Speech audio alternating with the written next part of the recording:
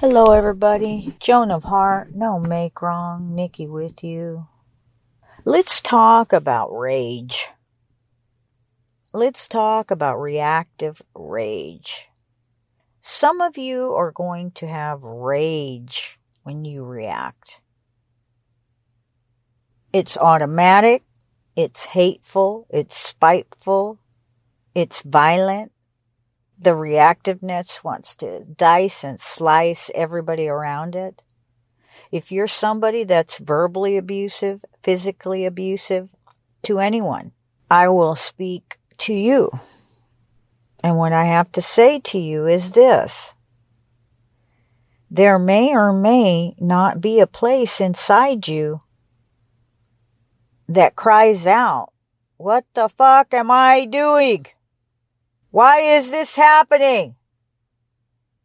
I don't know. Maybe you're listening. Maybe you're not. But in this space, there's just about not any topic we can't talk about. And it takes something for one to be willing to be honest with themselves, fiercely honest. This is about fierce honesty with oneself. And I'm talking to you. Why? 'Cause you know inside that you're dying. It may or may not be killing you. I don't know. Chances are it probably is tearing you up. 'Cause you know. Remember, no one can get you your freedom except you. And if you want out of that insane loop, then you too can follow what we're doing. And you too can move yourself out of that. I have no idea what you had to deal with as a child. And that doesn't excuse the behavior. I dealt with all kinds of different scenarios in my life where I had to choose. There came a moment in my life where I had to choose if I was going to molest a child. 'Cause that thought came to me. At age 12. Except what I did was not listen to that. Why? 'Cause at age 12, I put myself in the shoes of that child. How could I do that? Because I had already been molested 5 times, 6 times already.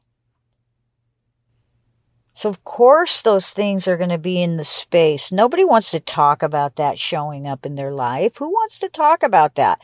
I can talk about it now because it doesn't mean anything. Especially moving forward in this world right now. From this point forward, we live in a no make wrong kind of world. Okay? And yes, some things are not very socially acceptable.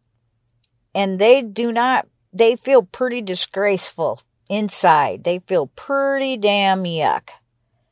I lived with all that disgraceful yuckiness because of the prostitution, because of the drugs, because of the alcohol, some of the choices that I made.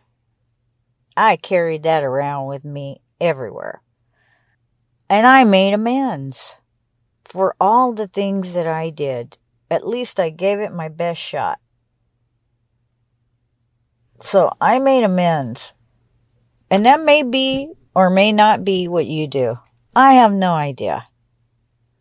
However, I find it very important for you to be looking within.